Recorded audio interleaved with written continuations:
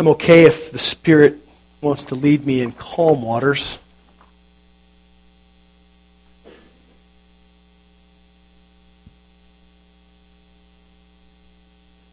But troubled waters?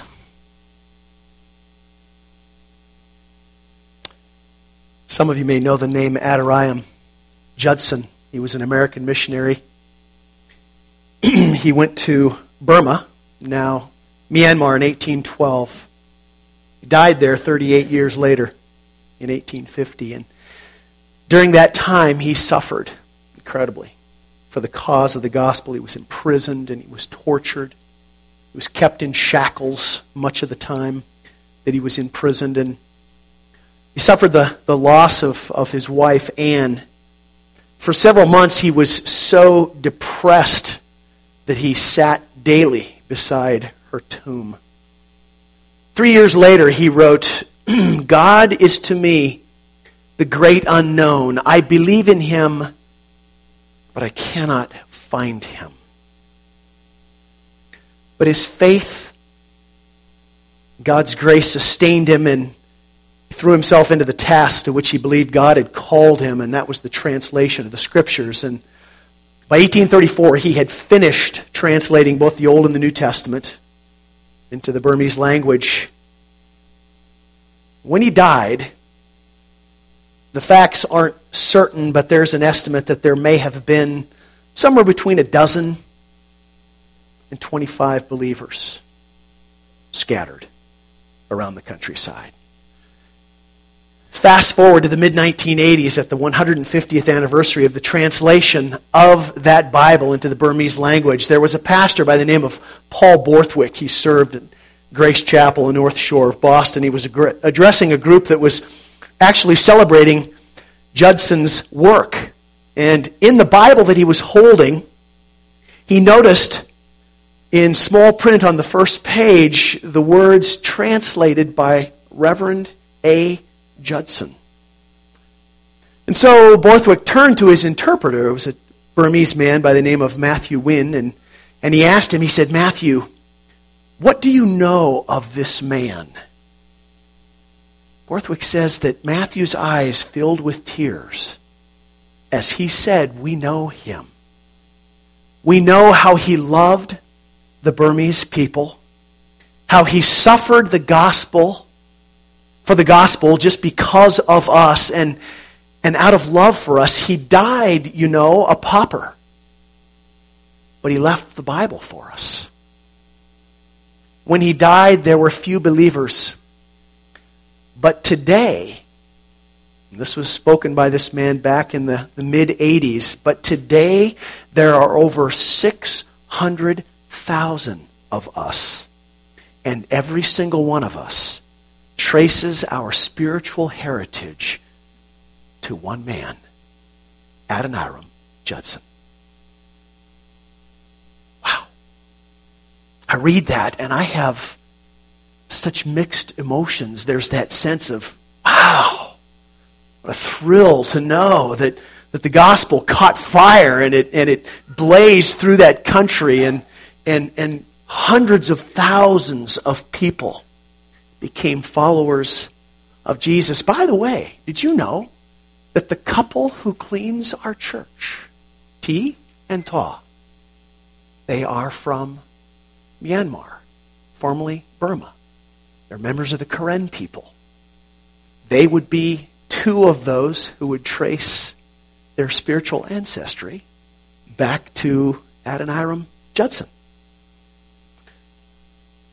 But I have to be honest and say that I feel this sense of sadness too when I read that story. For Adoniram Judson, for the man, that the life he lived in Burma was so hard. He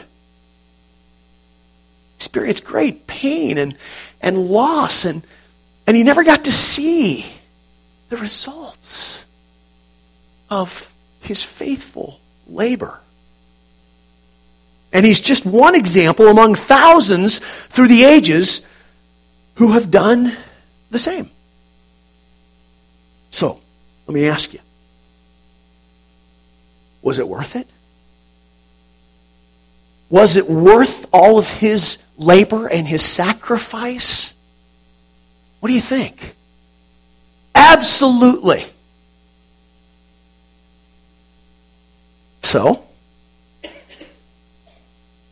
who among us is ready to be the next Adoniram Judson? Are you? Am I? Are we willing to sacrifice for the sake of Christ?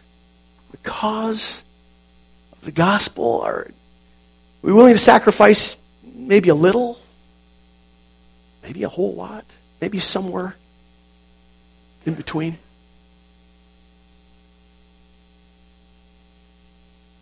I have to tell you, this was such a troubling week. The sermon has made me miserable. And it is not my goal to share my misery this morning.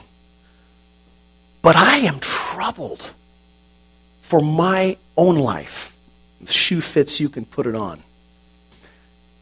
In terms of my understanding of this Romans 12 text that we have chosen as sort of the home stretch as we move toward the end of this sermon series. We started, you remember, in Romans 8 and Ephesians 3, and we spent time there learning, trying to understand, wrap our heads around the amazing love of God, the unconditional love of God, the love of God that reaches out and grabs lost people and makes them His children. The love of God that does that, not because anybody is owed that, but because that is who God is. And you remember we included in our reading last week the doxology at the end of chapter 11. I hope that you may have gone home and spent some time reading that this week.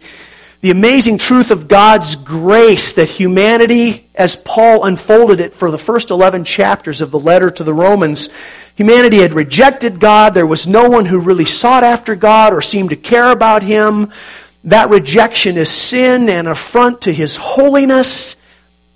And what God in His love chooses to do in response to that is to send His Son to die on the cross as an atonement for our sin, for our rejection of Him, thus satisfying His own righteous standard. And Jesus' death and resurrection then makes salvation, Paul says, available through faith in Christ to both Jews and Gentiles. He is amazed. And He is in awe. And we all need to be amazed and in awe as well. So allow Paul's amazement and those words of truth to sort of be the lens or the filter through which we read these familiar words. Let's stand and read once again first few verses of Romans chapter 12. Together. Therefore, I urge you, brothers and sisters, in view of God's mercy, to offer your bodies as a living sacrifice, holy and pleasing to God. This is true worship. Do not conform to the pattern of this world, but be transformed by the renewing of your mind. Then you will be able to test and approve what God's will is, His good, pleasing, and perfect will. For by the grace given me, I say to every one of you, do not think of yourself more highly than you ought, but rather think of yourself with sober judgment in accordance with the faith God has distributed to each of you. That's our challenge for this morning, brothers and sisters. This is the word of the Lord. Go ahead and be seated. Last Sunday, we made a note of Paul's use of the word bodies as a way to focus upon our actions. The idea that living sacrifices are bodies in action. The person who is committed to being a living sacrifice for God's glory, well, if that really happens, they demonstrate that in the life that they live. Their actions, their decisions will have a note of sacrifice about them for the sake of Christ. Paul, in And we said it's not suggesting that it's a one-time commitment or even a weekly Sunday thing. Paul is driving at a lifestyle. That's the language, a living sacrifice every day, every moment, that is thoughtful and intentional about living on the altar of sacrifice for the sake of God and His glory. As I said last Sunday, that this is kind of the turning point for us. It's time to apply what we have learned, hopefully, about God's amazing and undeserved love so that we can live our lives as if we really do believe what we say we believe. That's where the imagine comes in. Imagine.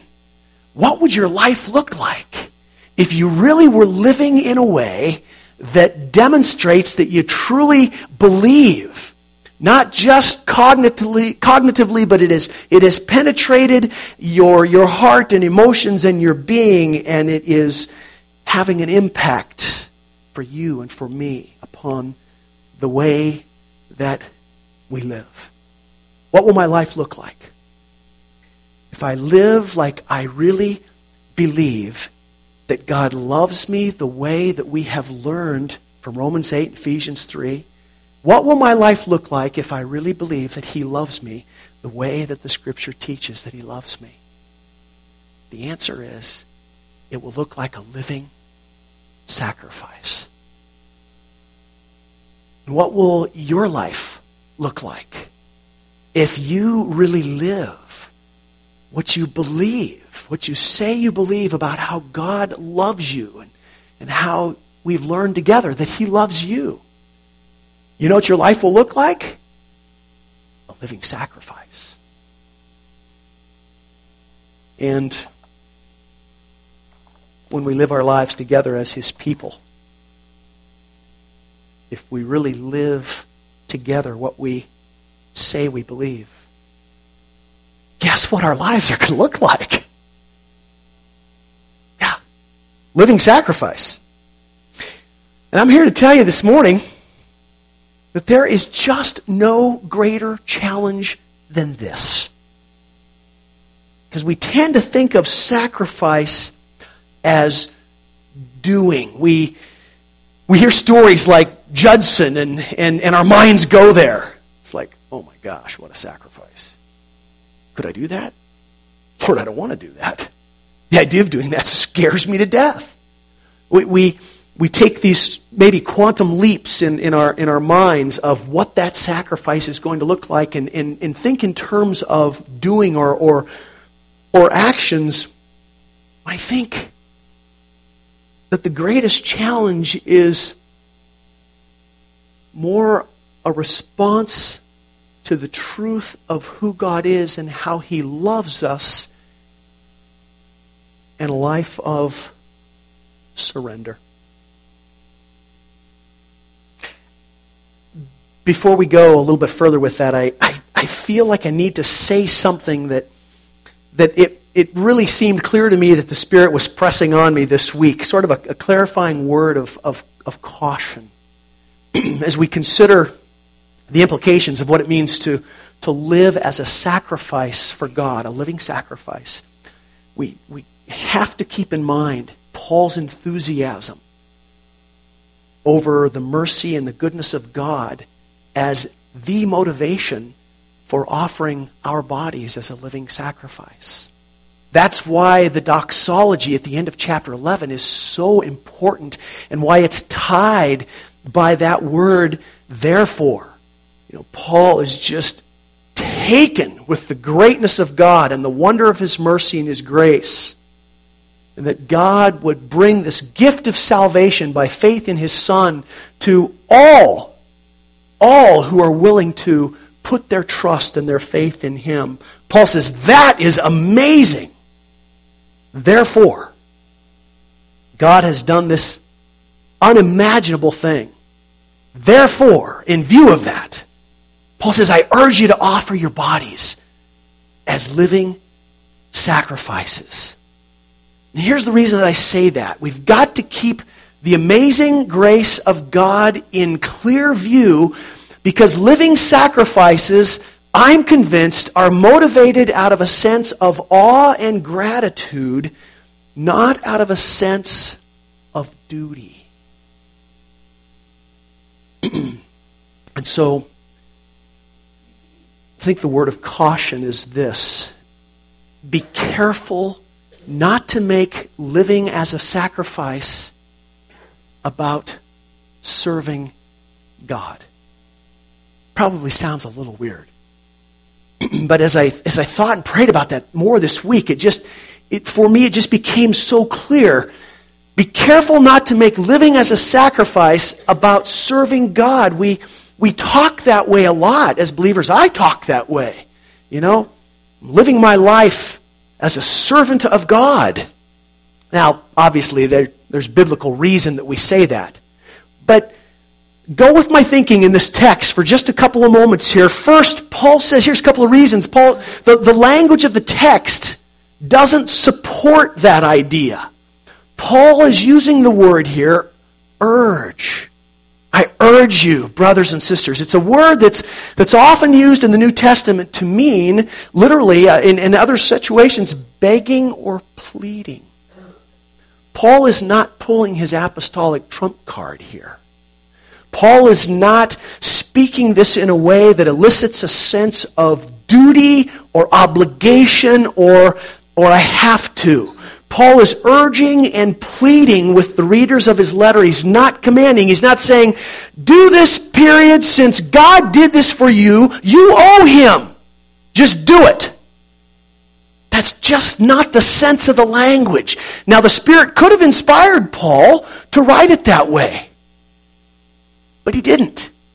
And I'm suspicious that he didn't because that, at least in our minds, can quickly and easily turn our response to God's mercy into duty. Okay, God has done this. Now I have to pay up. Let's be clear. In reality, we do owe God. We owe him everything. But some of us owe taxes too. And we hate that. It's a duty. We have to pay taxes. It's our duty. Paul is appealing here to the redeemed heart. To the heart that has the Spirit of God living within it. Again, don't forget the doxology. In view of God's mercy, offer your bodies as living sacrifices. If we think of this as a call to duty, then I think we need to examine our hearts. We need to seek the Spirit, to ask him to reveal to us what's the hang-up. I think that if we are willing to do that, we will find that it has much to do with doubt. It has much to do with fear. So much the theme of our songs this morning. Doubt that God really loves us all that much.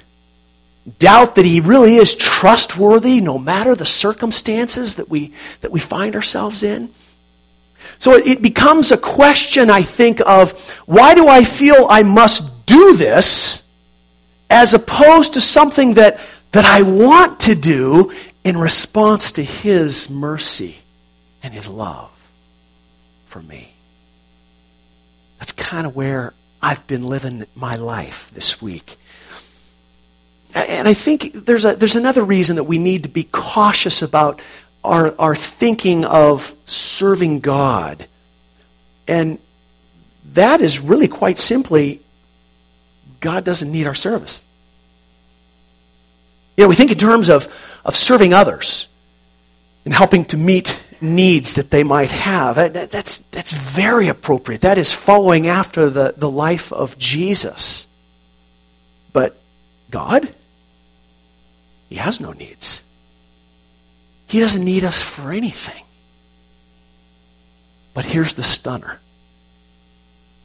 He wants us. He wants us to live in relationship with Him. And He desires our worship. But He does not need anything.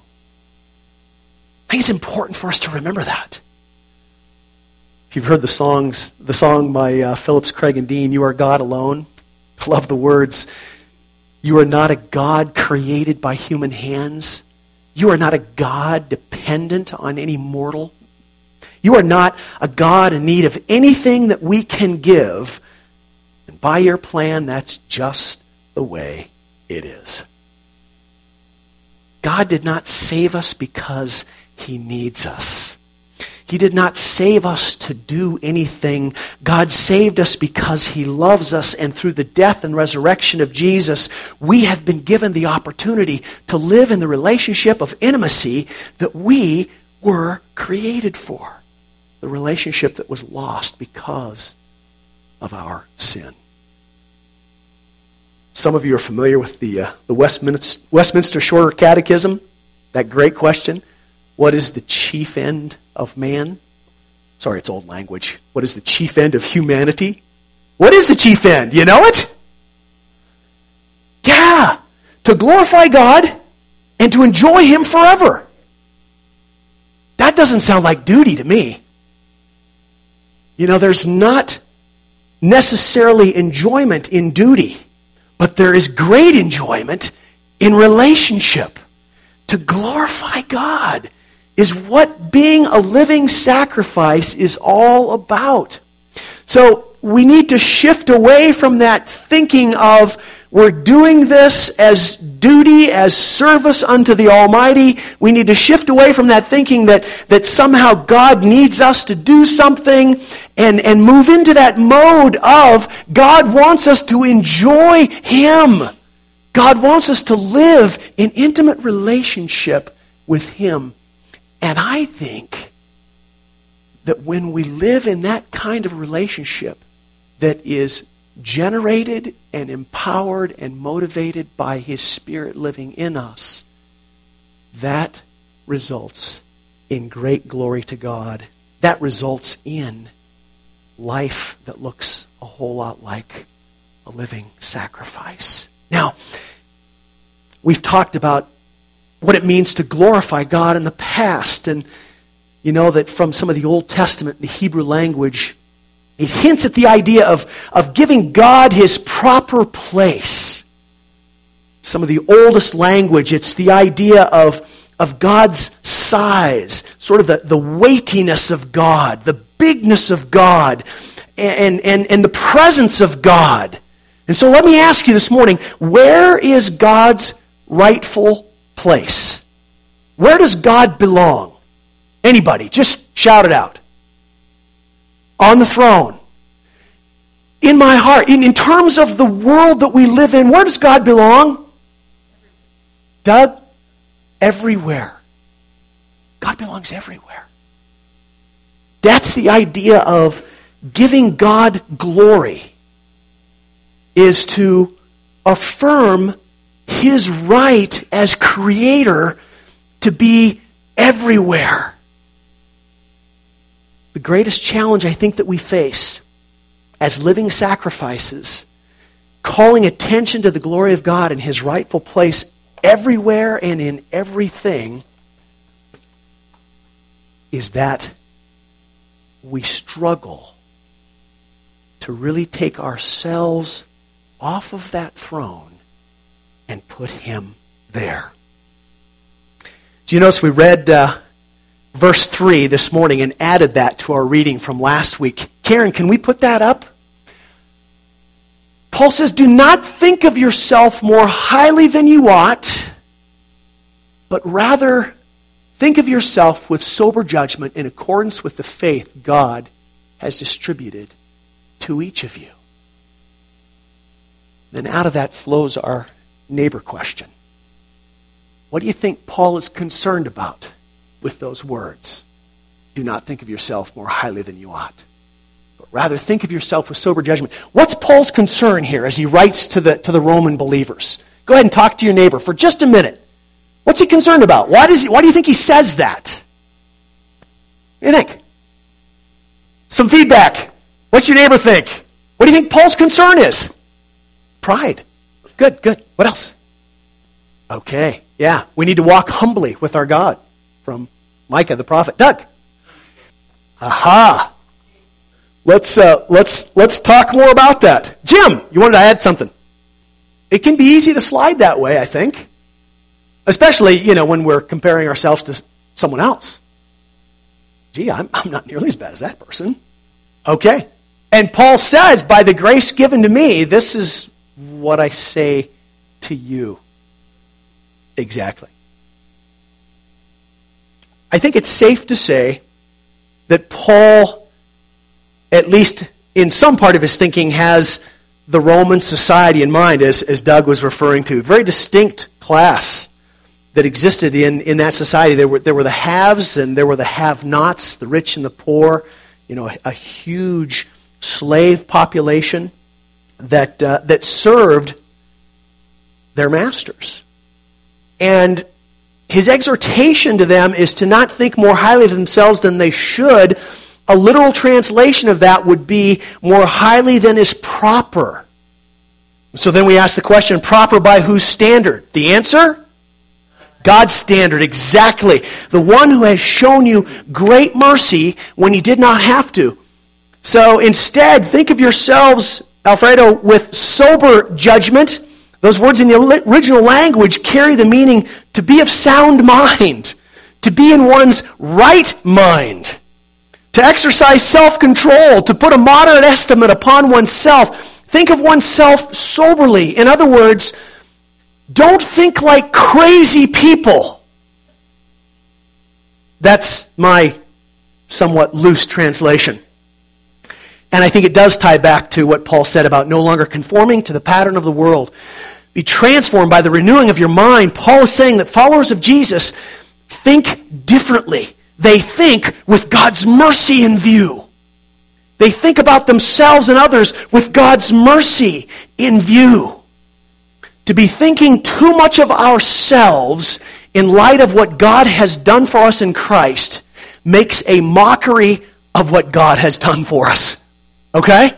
Obviously, that was a potential problem in Rome, and that's why Paul speaks to that. But we could read in his letter to the church in Corinth where he also addressed the opposite problem. We might say that the Romans had potential for having this superiority complex. Well, in Corinth, there was potential for some to have an inferiority complex, thinking too little of themselves. That as well is a mockery of what God has done for us in Christ. Before salvation in Christ, think of this, we were lost in our bondage to sin. Theologically speaking, there are no levels of lostness. Okay? There are no degrees of difficulty for God. God didn't look down at Karen and say, piece of cake, and then look down at Dale and say, I don't know how I'm going to get him saved. God doesn't think that way. There are no levels of difficulty, no degrees of difficulty, okay? So, lost is lost. That's profound. Take that with you. Lost is lost. We had nothing that convinced God of our worth. We were lost. That's before Christ. After faith in Christ, we are redeemed. We are adopted into his family. We have become children of the Heavenly Father. And there is nothing to boast about now because why? We were lost. Paul says no one was seeking God. He sought after them. Lost is lost. And by the way, God has no favorites. As much as I think he probably likes me better than some of you, that's not true. You think the same thing, so don't think ill of me. Okay? So let me just take this and tweak it real quickly here in the last few minutes that we have. The greatest challenge that I think you and I face to being faithful and consistent in being living sacrifices is not whether we think too much or even too little of ourselves. The problem is that we think about ourselves too much. Did you get that? The problem isn't whether we think too much or too little. The problem is we simply think about ourselves too much. The emphasis, you remember in this text, is upon our bodies, offering our bodies, our actions. Who are we as a result of what God has done? This, my friends, this is not a call to duty.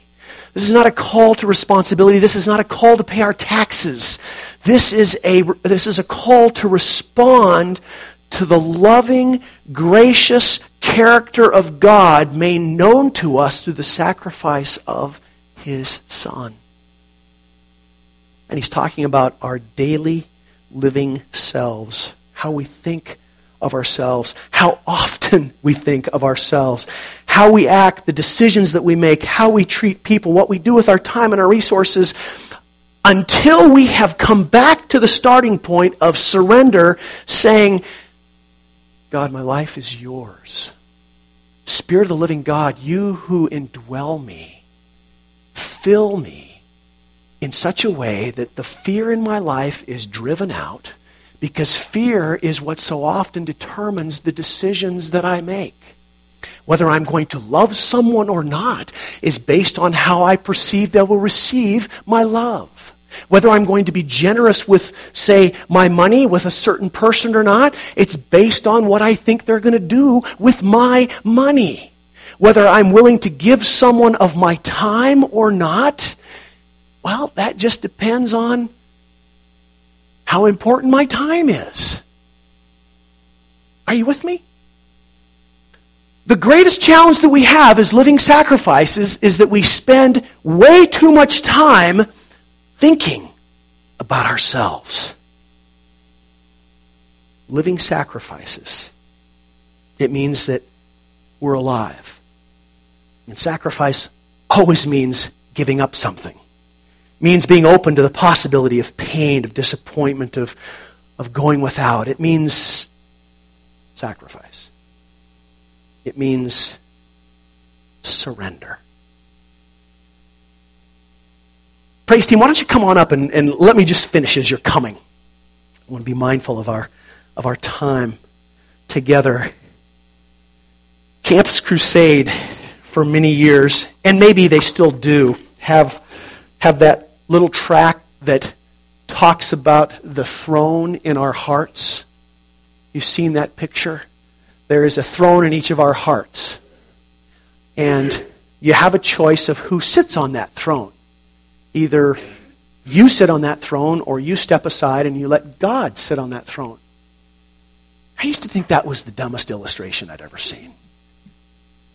It's really profound. It is really profound. Because throne means ruler. Lee said, where does God belong? On the throne. Well, He is on the throne of His universe. He is over His world. It is the throne of the human heart that is the battlefield. And the Spirit of God who comes in and indwells us gives us the outrageous ability to surrender control of the throne. And once in a while I do that, and then I want to consult the king and tell him that I have some good ideas. I want to ask the king if he's sure that was really a good decision. I want to talk with the king and make sure that he knows just how important this sacrifice is to me. Daily decisions and actions. I'm just astounded these days as the Spirit has been hitting me upside the head with this, how much I think about myself. I am my favorite person. And you are your favorite person, so don't get haughty on me. The goal that we're pushing toward in these last couple of Sundays together is to look at specific ways that we yield control in the face of fear, in the face of danger, in the face of, oh my goodness, what if you call me to some place that I don't want to go? But living sacrifices have yielded control and have given the throne over to someone new. Father, I feel like I am in deep water here because I don't live faithfully when I'm challenging your people to this morning. We need to think less of ourselves. We need to begin every day with a prayer of surrender. Every day. Thanking you for another day, for life, for breath, and surrendering ourselves to your work in us. Lord God, would you help us to figure out how that works? In the midst of our lives, in the midst of a culture that is so busy and so demanding and so antithetical to the values of your kingdom, in the surrender that Paul urges us to in response to your mercy. Help us to grasp that and to begin to live that faithfully, we pray. In the name of Christ.